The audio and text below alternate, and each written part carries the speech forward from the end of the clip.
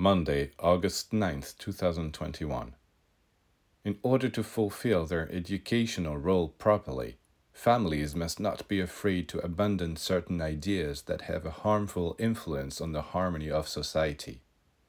For it is such ideas that teach children to desire their own personal success and their own well-being above all else, even if it is at the expense of others. Families also accustom their children to regard those who are not of the same nationality, religion, or race as inferiors or enemies.